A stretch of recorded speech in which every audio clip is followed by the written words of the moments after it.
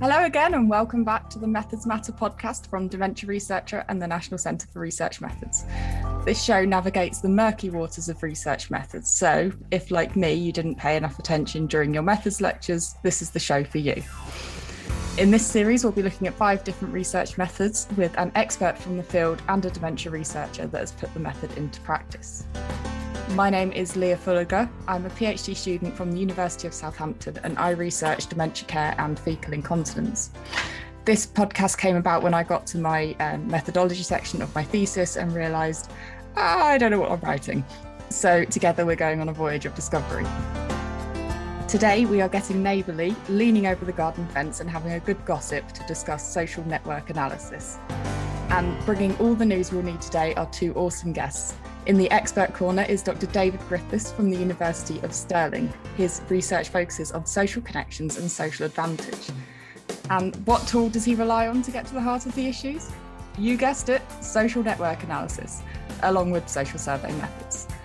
Hi, David, thank you for coming. Hi, thanks for inviting me.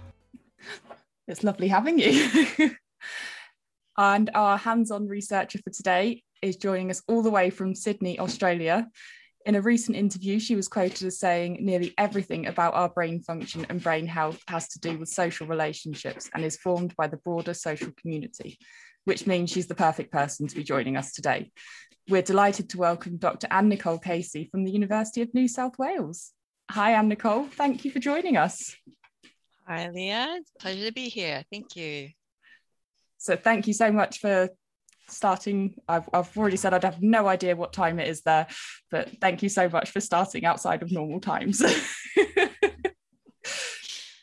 Perhaps we should start by doing our own piece of social network analysis and see if you both already knew each other with some sort of 6 degrees of separation test. David, do you have any connections to Australia? I've got a colleague, Dr. Hannah Graham, who's originally from Australia, so that would be my quickest route to Australia. So there is a connection there. How about you, Anne-Nicole? Any connections to Scotland or social advantage? We do have dear friends who are Stirling locals, though I don't believe they're associated with the university. As far as social advantage, no direct connections, but definitely an interest in social determinants of health and how social ties affect brain health. So, what do I know? We begin each podcast with me giving a summary of what I understand to be the method we're discussing, which of course today is social network analysis. And today I have to admit I'm not going to fare very well.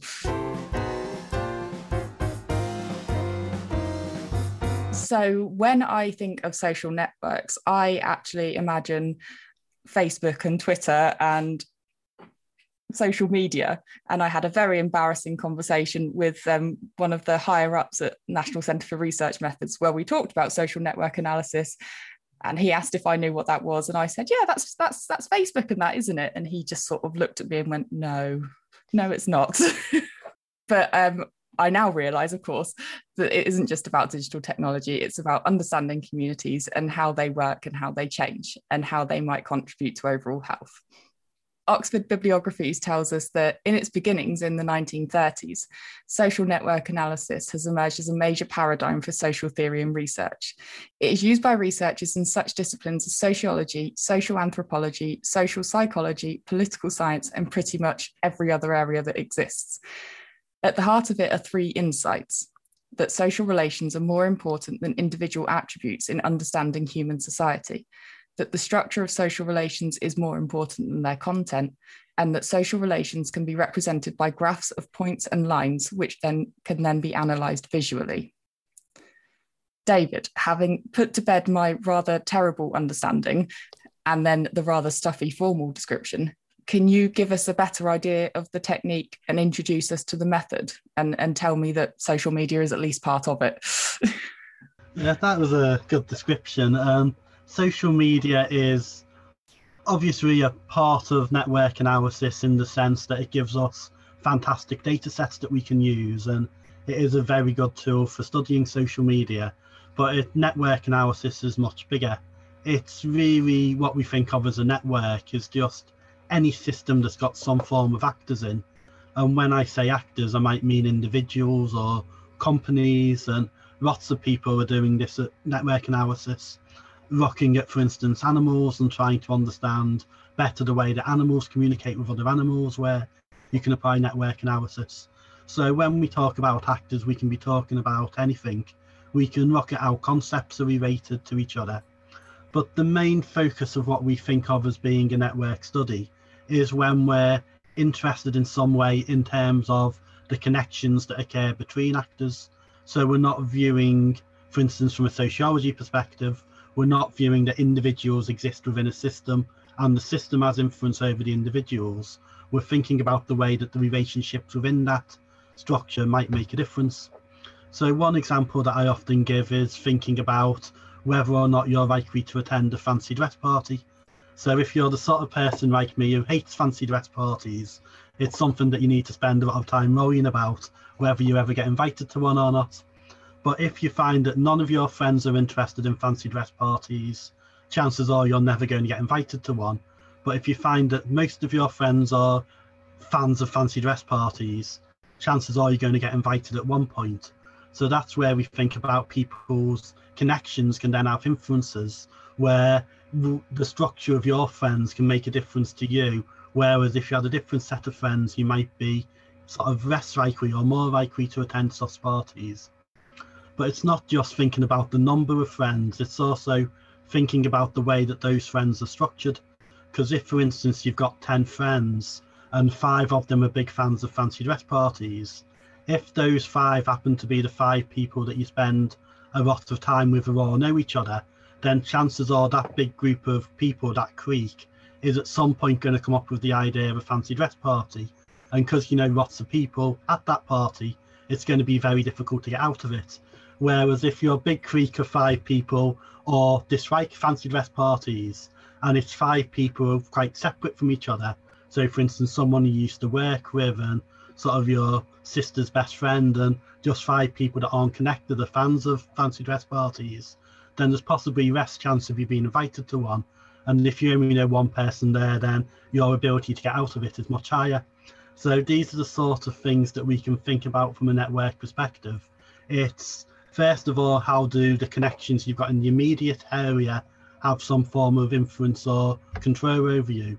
But also, how does the actual structure of those wider connections, and what does it mean if your friends know each other?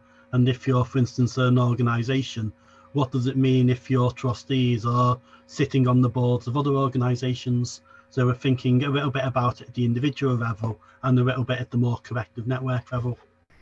It's a fantastic example, and that really just like made sense in my head because I really don't like fancy dress parties. So why would someone choose this method? What sort of questions is it answering? There's all sorts of different questions you could look at. So sometimes you might be interested in thinking about the way that somebody's network is structured. So as an obvious example, we might be interested in whether people have got some level of social support. So we might be interested in asking them questions about the people around them, because we want to make sure that the support network is full of the resources that they need. So if, for instance, somebody needs some level of support, for instance, someone going to do their shopping for them, and they've not got anyone who can provide that service, then sometimes we're interested in that at the more sort of obvious sort of level of what your network can do for you.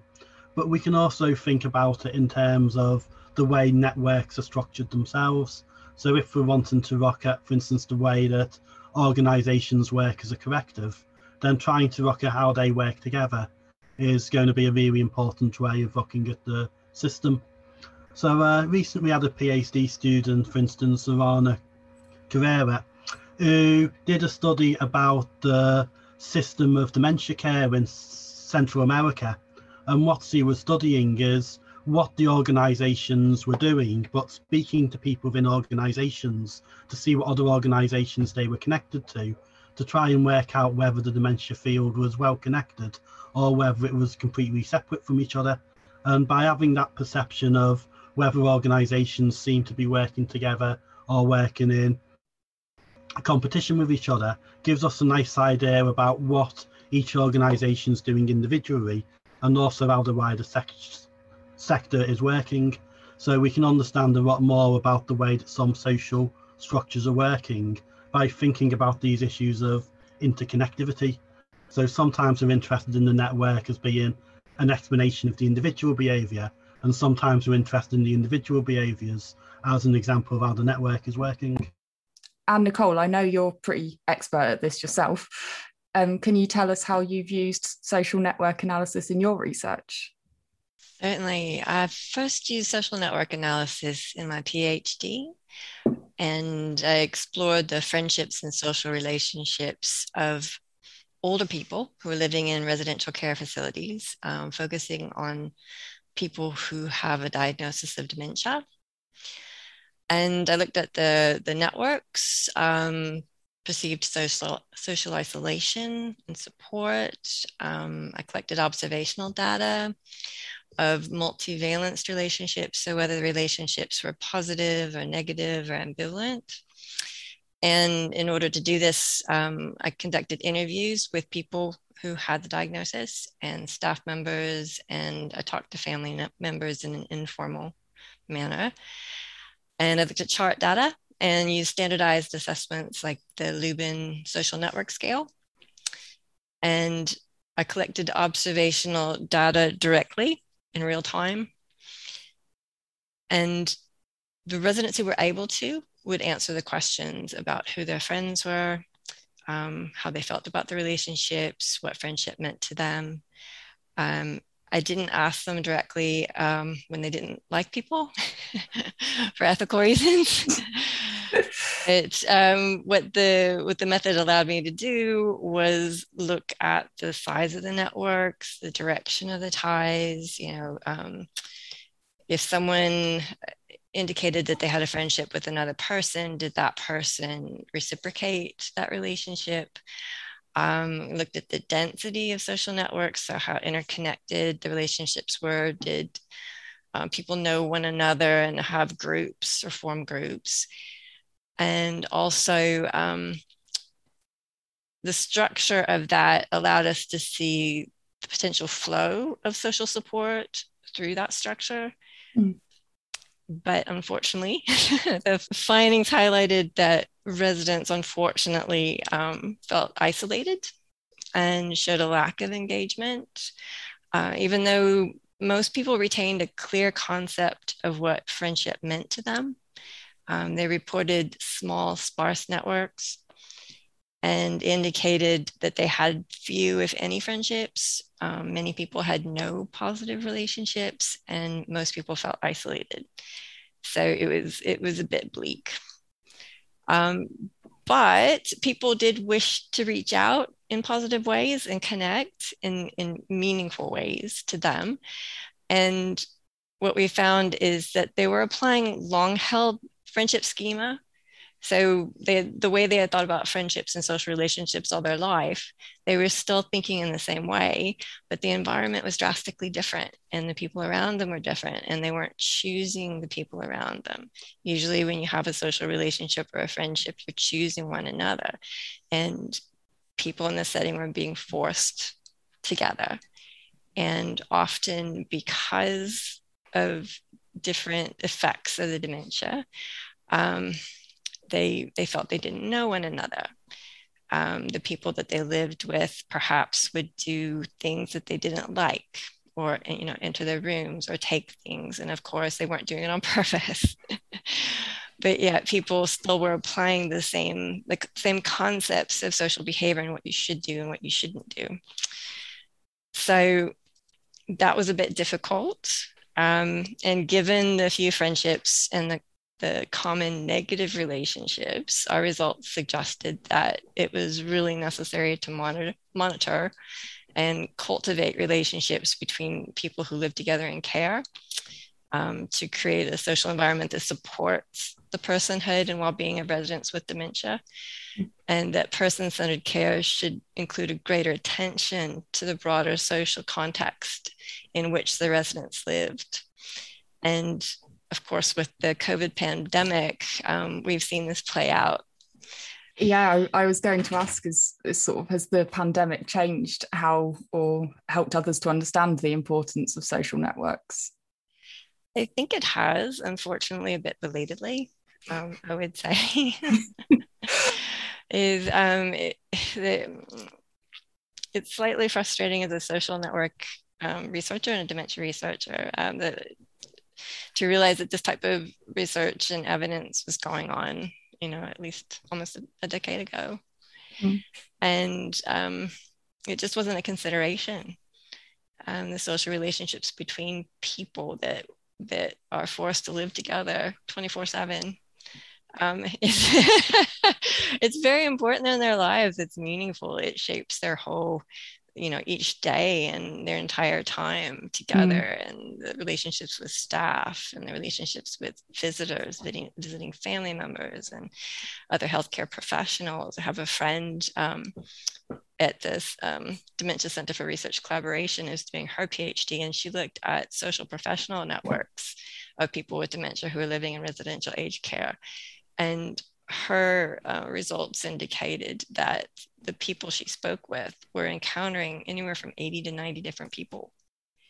Wow. In where they live. And it's something you wouldn't normally think of when you think of someone as being socially isolated and yet completely surrounded by people at the same time, but people that they're not really connecting with, and maybe they don't recognize or don't remember or don't know very well. So that was my experience with playing social network analysis. It doesn't sound like a particularly happy one. It wasn't, but there was hope, there was light. It was nice to see that some people were forming relationships and friendships, and it gave us an opportunity to look at what could be improved. Yeah, I will ask one question, because you said about, obviously ethically you can't ask about people your participants don't like, but is that something that's important to know in social network analysis? Is that useful information? I believe so, yeah, and Dave could probably comment on this more, but particularly in dementia care research, I think it's very important to understand when people are unhappy with their social relationships. I could have asked people directly. Some people volunteered the information on their own, and it was often quite obvious when people weren't getting on. Yes, so it is, and it's difficult for care staff and family members to know what to do in that situation, because often they can't really change the person's living arrangements or who their roommates are. Where they are is often dependent on whether there's a bed available, where they can go.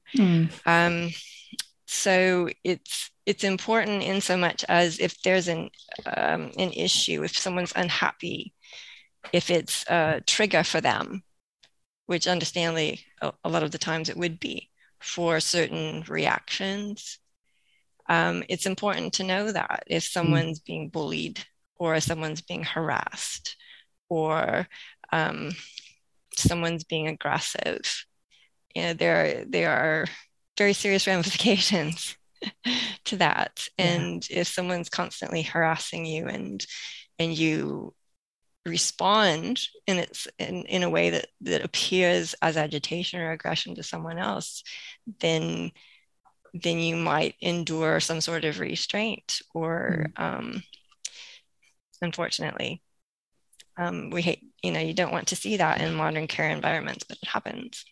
So whilst it's an ethically challenging question, it is something that's important to know and observe, even if you can't ask it.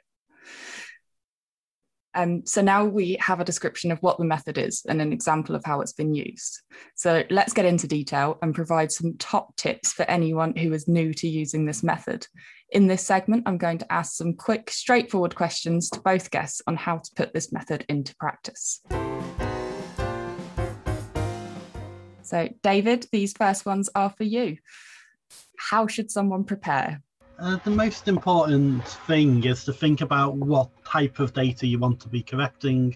So, if we take an example like Anne Nicole's just been talking about, then if we were in a residential setting, would we want to get information on everybody within the setting and the connections between those people. So then we could have a very defined set of people, because it would be the residents and the staff, and we then need to come up with some way that we can join them together in terms of, do they like each other or do they interact with each other? So we could do it in that respect of thinking from a very sort of more formal network where we can produce a nice visualization. Or we might be interested in doing it in a bit more of an informal way of just taking some of the residents themselves and trying to get some information from them who they perceive their network to be. But it's a bit more complicated than just saying to somebody who's your network. You then need to come up with normally 5 or 6 trigger questions where you say things like, who do you enjoy talking to about particular things in your life? So if you ask people to name up to 5 people in those areas, you can come up with a network of the people that are important to them anyway. So you can think about different ways about the way that you're going to really approach the subject. And one thing that I'd always say about network analysis is it's much more of a toolkit that has lots of different things you can use, rather than it being a very sort of recipe type way of doing things. So sometimes you might just be wanting to take some of the concepts and some of the theories that are important, and sometimes you might be wanting to take some of the sort of nice visualizations where we can draw really detailed pictures that can normally tell us a lot more about a structure than what we can tell from words. So to give an example of that, a lot of people look into grooming networks for monkeys and apes, and they're able to see there's an hierarchical structure. So if you draw a little picture that this ape grooms this ape that then grooms this ape, you can see the structure of how that little community is working in a really nice visual way that would take quite a lot of explanation.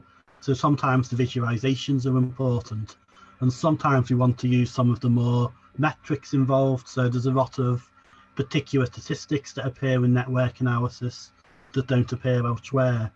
So the important thing is to think about what type of network analysis you're doing and what you want to take from it, and also what is the meaning of the things that you're observing. Because if we think about things that can flow between a network, if we're thinking about money flowing between a network, then once it goes to one person to another person, the first person doesn't have it. Whereas if we think about information, if I pass information on to somebody else, I've still got that information myself. So when we're thinking about the element of flow, we need to be thinking about what flow actually means. And when we're thinking about this in terms of social isolation, obviously the benefit that you're getting from being friends with somebody is a benefit that that person's getting as well. So what we need to be as our first stop is just thinking, why does this pattern of interconnectivity matter? But also, what is the meaning of it for the respondents or for the actors within the network? That was a really in-depth answer. Next question I will ask is, what form does the analysis take, and are there any standard metrics? Okay, so this could be a longer answer, but I'll try and answer it a bit quicker. So, as I say, it's a bit of a toolkit. So different studies will use different things. So when we're looking at an entire network, we can use measures like centrality measures that enable us to tell us particular positions of power and influence within a network. So sometimes we're looking at how many connections you've got, or how much you control the flow of resources, or how closely you can connect to other people. When we look at it, what we call an ego net analysis, which is looking at the network around one person, sometimes we're looking at how well connected their friends are, because if you're part of a network where everybody knows each other, that's completely different to being part of a network where none of your friends really know each other. So there's different types of measures we can use in those respects. And it's really just a case of there's so many different ways we can apply network analysis. Then I could either give a relatively quick answer, or I could be sat there for 6 weeks answering. You could write an essay on it. And how do you deal with the taxonomy? So what do you mean by taxonomy? Sort of the classification of different relationships and things, how, because it's all quite subjective, surely. Yeah, it can be very subjective when we're thinking about what a tie means, and that's where we need to be defining these things quite strongly at the start of our projects and our ideas. So if we're thinking about, for instance, are two organisations connected to each other, then we don't want to be in a situation where we think they're connected because they happen to do one thing or happen to do another thing. So if we say that they're connected by whether they share a director or whether they've got a formal contract of agreement to trade with each other, then that's very different to then thinking, well, they do show each other on social media and they do sort of appear in quite a lot of photos together. So what we need to be thinking about is the way we're defining a tie. And from in that, when we're thinking about what is meaningful in terms of hierarchy, we need to be thinking about what is the measure that we're using. So are we interested in inference in terms of being able to control information passing from one person to another as to flow through you? Or are we interested in how quickly you can get information to everybody else within the network? So again, it's more at the preparation stage. And Nicole, it's your turn now. Are you ready? So what skills should someone work on developing if they want to use social network analysis? I agree with Dave. The responses are endless, really. But I guess conceptually, it's important to hone your skill at visualizing and understanding social networks as complex dynamic systems. And they exist in three-dimensional space and back and forth in time. And that sounds a bit mind-boggling, but if you think about your own relationships, you have relationships with people that you've known for ages and relationships with people that you've only known for a very short time. And they can exist over the internet, or they can exist in real space, face-to-face, or in written documents. It just does go on and on the way people interact with one another. And the way that these networks expand and contract and relationship ties strengthen and weaken, it influences a person's feelings and their beliefs and their behaviors, past, present, and future. So it's good to take a moment and wrap your head around that, or take lots of time and wrap your head around that when you're working with social network analysis. And always remember that social networks they're changing, they're dynamic.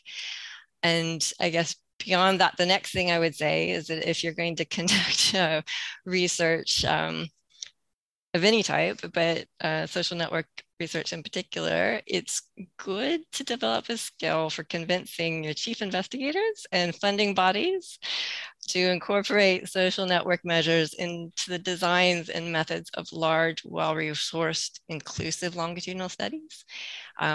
Birth cohorts would be great if we can work that in. An article that every dementia researcher has probably seen or heard of is the 2020 Lancet Commission report on dementia prevention, intervention, and care. And the report lists social isolation as one of the 12 top contributors to dementia risk in later life. But the authors of that report and other reports have found that social isolation data, which is largely social network data, was not explicitly measured in most studies. And authors have to use proxies like marital status or cohabitation when you're looking at prevalence. So if you could use your skills of persuasion as a researcher to persuade chief investigators and funders to put social network measures into longitudinal studies, that would be fantastic, and it would go a long way to answering some of the gaps in the evidence. Well, there's a call to everyone listening to this now: use social network analysis. So if someone is mining data to perform this research, are there any particular considerations for ethics and consent? Well, honestly, my experience with data mining is somewhat limited. I've used data from existing databases in order to look at the associations between social networks and other variables, specifically like participant level data from ongoing cohort studies, And if someone's planning to repurpose similar existing data to answer new questions, then there are always ethical considerations around consent and privacy and confidentiality, as well as practical considerations around the quality and the validity of the data. So if you weren't involved in the data collection yourself, it's important to understand who provided the data and how, and if the data has been properly de-identified and cleaned and checked in any way. And as a researcher, you are required to understand and adhere to any existing data use agreements and data mining guidelines, as well as performing your own due diligence to establish how informed consent was obtained in the first instance, and if the consent was actually given for data sharing and reuse. And of course, if you're accessing sensitive personal data, then you'll be expected to explain in great detail how you'll securely manage and store the data in any forms of the data that you produce. And something as a reviewer, I'd like to put out there that it's important in any publication or translation of your research findings that you should clearly and transparently explain the steps that you've taken to confirm informed consent, as well as ensure the privacy and the confidentiality of the data. Brilliant. Informed consent and confidentiality is something we can't ever forget about, isn't it? Is there any other methods that someone might use alongside social network analysis? Well, it's my opinion that it's hard to think of any method that you wouldn't use alongside social network analysis. But as always, it depends on your research question and the population you wish to research, the people that you want to reach, and the available resources or constraints of your study. And social network analysis can be used alongside everything from evaluations of training and education programs to assessments of biological or psychosocial interventions, to neuroimaging results, to data from twin study, to comprehensive neuropsychological assessment, survey measures, qualitative interviews, behavioral observations, all of the above. I would definitely recommend people use social network analysis. So to sum up, the answer to every question is it depends. Oh, what about software or graphs and things like that? Is there any particular software that's used in social network analysis? There are several. I might throw that question over to Dave if he doesn't mind answering it. Okay, so the one that I advise people to start with is a software called Pyac, which is a really simple piece of software that I always tell my students it can be done by a 10-year-old, and basically they laugh at me and say that that's not possible. But then when we come to actually use it in the module, they're quite convinced that it can be done by a 10-year-old. It's basically, you can just produce a network within Excel where all you need is a one column being sort of the first name and second column being the second person's name. So if you want to sort of match people to people that they talk to, you can just do that really simply in Excel. There's a little converter that you can get that into Pyac data. And then all Pyac is a little package with some drop-down windows where you can get it very easily into being able to draw the sociogram and come up with some quite nice ways of sort of visualizing that. And if you want to come up with some of the measures like centrality or any of the more statistical elements, you can do that relatively easy. So I would always say Pyac is a very good one to start up with. The other one that is easy is UCINet, which does a little few things that are more advanced than Pyac. It's a slightly more advanced version of it that can do some of them, some more functions once you start to get to use more data and once you become more familiar with it. But again, it's very, very simple, and both of those packages have little sample data sets that you can play about with that are easy enough to download from their websites. So I would advise people to start off with Pyac or UCINet. There's also a lot of work gets done in the R package now, so that quite a lot of network analysis is getting done using R, which is more of a general social statistics package. And there's quite a lot of more specialist packages as well for some of the more specialist things you need to do. So there are quite a lot of different packages out there, but UCINet and Pyac are the two easy ones to get started with if you just want to have a little bit of a play about and create your own networks and try and just basically draw them and visualize them. I do have to point out, though, that you said that the resulting diagram is called a sociogram. And I think that whoever came up with all these terms in social network analysis did it on purpose to make them sound like social media platforms. Yeah, all the social network analysis stuff started before social media, but there is an incredible amount of terms.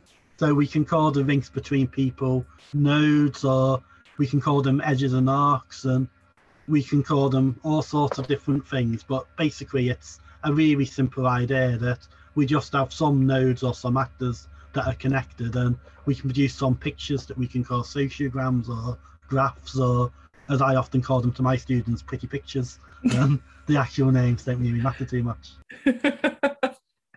Well, fantastic. Thank you so much.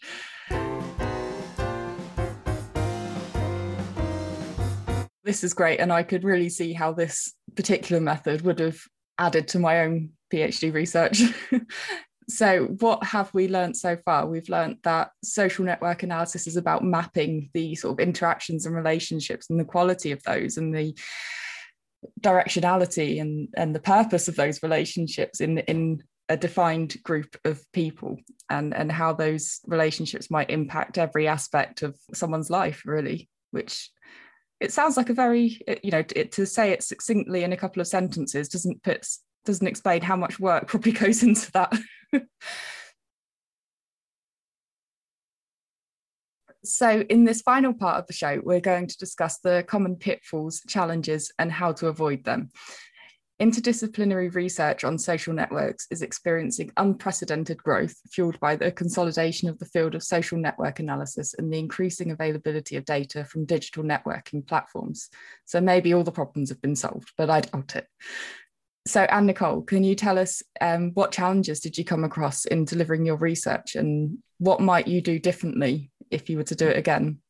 Well, just as this was pointed out by the previous conversation, social network analysis methods come with their own unique terminology and way of looking at the data.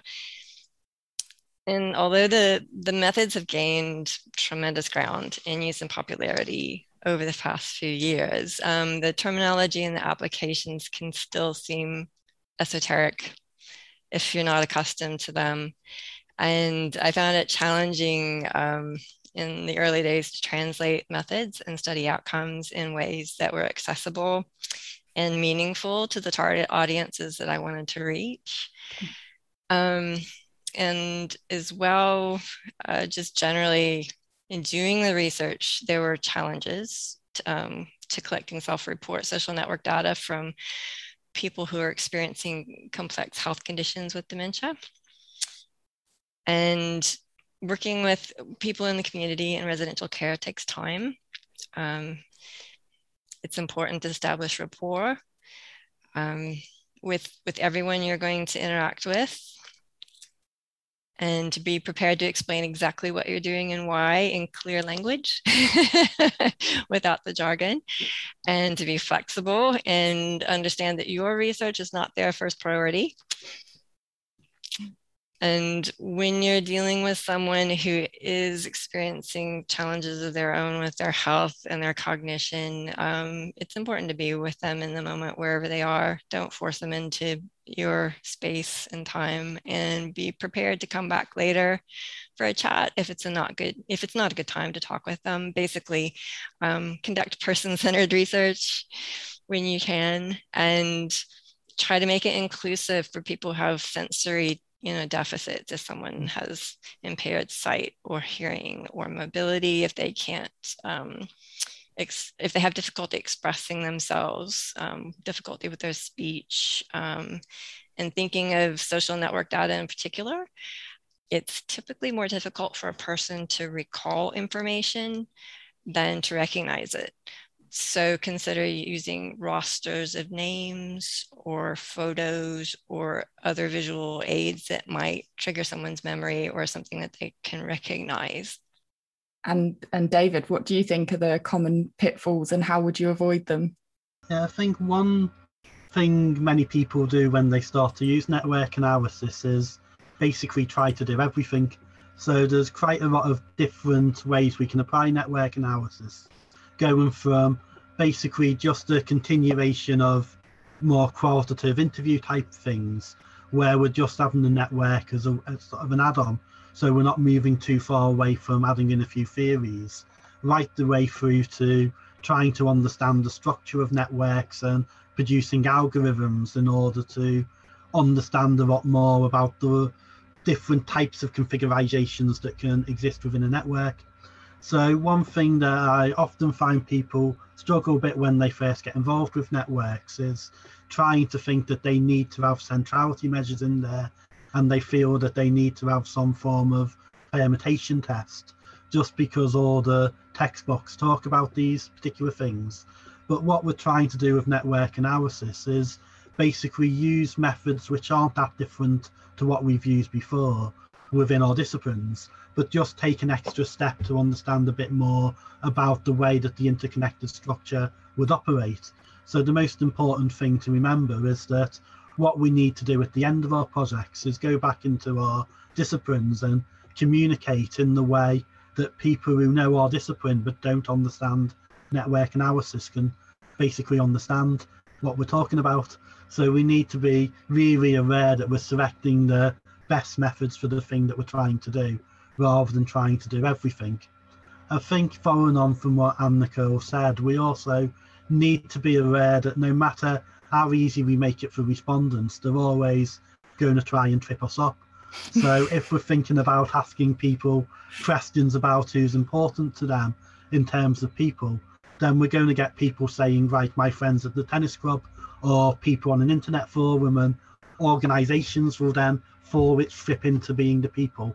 And one important thing is to be trying to anticipate what sort of things respondents might be saying to trip you up, because you can guarantee when you get into the field that you're going to get some answers that you just never expected, but which do seemingly make sense. So try and anticipate entirely what people would say, and definitely do pilot studies with people who you know, and also people you know are going to try and annoy you, because you need to be ready for the unexpected to come up. I know full well if anyone said who's important to you, I'd tell them one of them sat on my feet and is a whippet, and the other one's asleep on the sofa and is a Labradoodle. So one question to both of you: if you could give a bit of advice to anyone who was planning to use this research method for the first time, what would that be? And if I put Anne-Nicole on the spot first. Certainly. Well, I guess thinking about the type of information that's needed in the literature generally, I'd encourage people when they're designing their research, if they can, aim for longer follow-up times, a greater focus on the diversity, the quality, and the meaningfulness of relationships, and aim for precise information that can then enable specific targeted network interventions that can promote, in the case of the area that I'm of my interest, interventions that promote healthy brain aging for at-risk members of the community. Thank you. And David, what would your piece of advice be? I would advise people to embrace the fact that it's interdisciplinary and read lots of stuff from outside of your discipline. So one of the things that I love about going to the big social network conferences is that there is literally people there from every academic discipline. So you can suddenly find that you go into a session where it's people from agriculture and biology, and then a study from health sciences, and then another one from geography, which are all fields I don't really work in at all. But just seeing the way that it's getting applied and seeing it from an outside perspective is really nice. So I would advise people to not just look at the network studies within their area, look at it across all sorts of different disciplines. And a lot of the stuff that I'm interested in terms of human sort of social connections and the way we might measure that, I get quite good insights from looking at the way people measure the friendship patterns of whales. Sociologically, doesn't make any sense, but it's a really nice way of being able to see the way people are thinking about the methods and people are taking it forward. So the main advice I would give to people is to embrace the interdisciplinary element of it. And the second bit of advice is that there's always going to be studies in things that you're interested in. So when I've seen papers called The Social Networks of Britpop or The Social Networks of Formula One Drivers, I suddenly just drop everything and read them, not from an academic perspective, but just based on my interest. So you can often find some really fascinating studies that you wish you'd written, and just embracing the interdisciplinary element of it rather than reading the stuff related to your work is a really nice way to move forward. I can see in my head thinking of doing a social network analysis of my dog's doggy friends. That would be quite fun. But this has been really helpful. I mean, in dementia, we know that social isolation and loneliness can be major factors in contributing to rapid deterioration and to people getting the disease in the first place. But more research on this would be great, as Anne-Nicole pointed out earlier, and this method is clearly essential. So in this final segment, I'm going to give our expert David 1 minute to tell our listeners what they should go away and read to further their knowledge on this method. David, over to you. I'm starting the clock now. Okay, so the first book I would advise is the book called Social Network Analysis by John Scott, which is an overview of how network analysis exists and the way you apply all the different methods. So it's a really nice introduction to the concepts. If you're thinking about doing a study using network analysis, then there's a book called Doing Social Network Research by Gary Robbins, which assumes that you know the basics of network analysis, but gets more into the practical things that you're going to encounter, such as all the ethical considerations and all the sort of pitfalls that we've talked about already. So that's a fascinating book to read if you're thinking of doing a project. And if you want to just get an overview about how network analysis works, now you can apply it, then the book Connected by James Fowler and Nicholas Konstakis is a fascinating book about the way that people's friendships have an impact upon their health, and gives a really nice example of the way that we can use network analysis to understand more about health. Fantastic, thank you so much.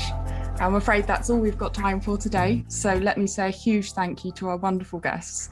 In the Expert Corner from the University of Stirling, it's Dr. David Griffiths and the brilliant Dr. Anne-Nicole Casey. Thank you so much, both of you, for coming and chatting to me and making this seem like something I might understand. And to you, dear listeners, join me tomorrow for some more romp through research methodology. But for now, I'm off to go do a critical analysis of my very few Twitter followers. We will be back tomorrow, continuing our journey as part of the Research Methods Festival, where I'll be joined by Professor Andrew Clark and welcoming back Dr. Karen Hughes discussing qualitative longitudinal methods. Bye.